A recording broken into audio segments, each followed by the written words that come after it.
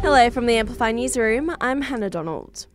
A vigil has been held for the victims of the Daylesford pub crash overnight. The identities of the 5 people killed in regional Victoria on Sunday revealed, including a mother and her 9-year-old daughter.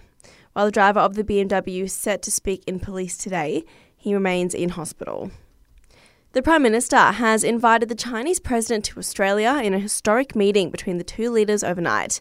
Anthony Albanese sat down with Xi Jinping during the first official visit to mainland China in 7 years. The PM says it was a constructive meeting.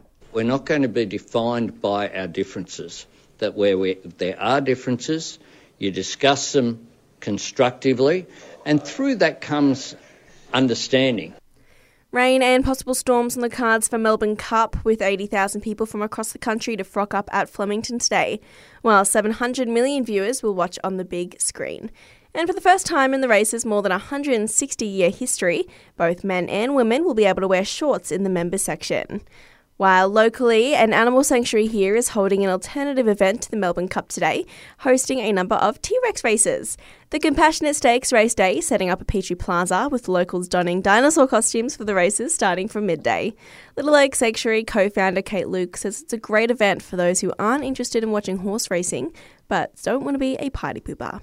We just think it's a great way of showing that you don't need animal exploitation to have a great time. Bad news seems to be looming for Aussie mortgage holders. All 4 of the big banks are predicting another big rate rise of 25 basis points when the RBA meets today. But NAB economist Gareth Spence is hopeful it will be the last hike for a while. For now, we think the RBA will hike today for one last time and stay on hold until kind of around late next year before they begin to kind of cut back towards neutral. The Australian Electoral Commission has published the full results of the referendum on an Indigenous voice to Parliament, which found that over 9 million Aussies voted no. Here in the ACT, we had more yes voters than no voters, with over 176,000 of us approving the proposed voice. Over 38% of the territory's residents voted no. And Prince William has been popular in Singapore, taking time out of his day to take selfies with the fans.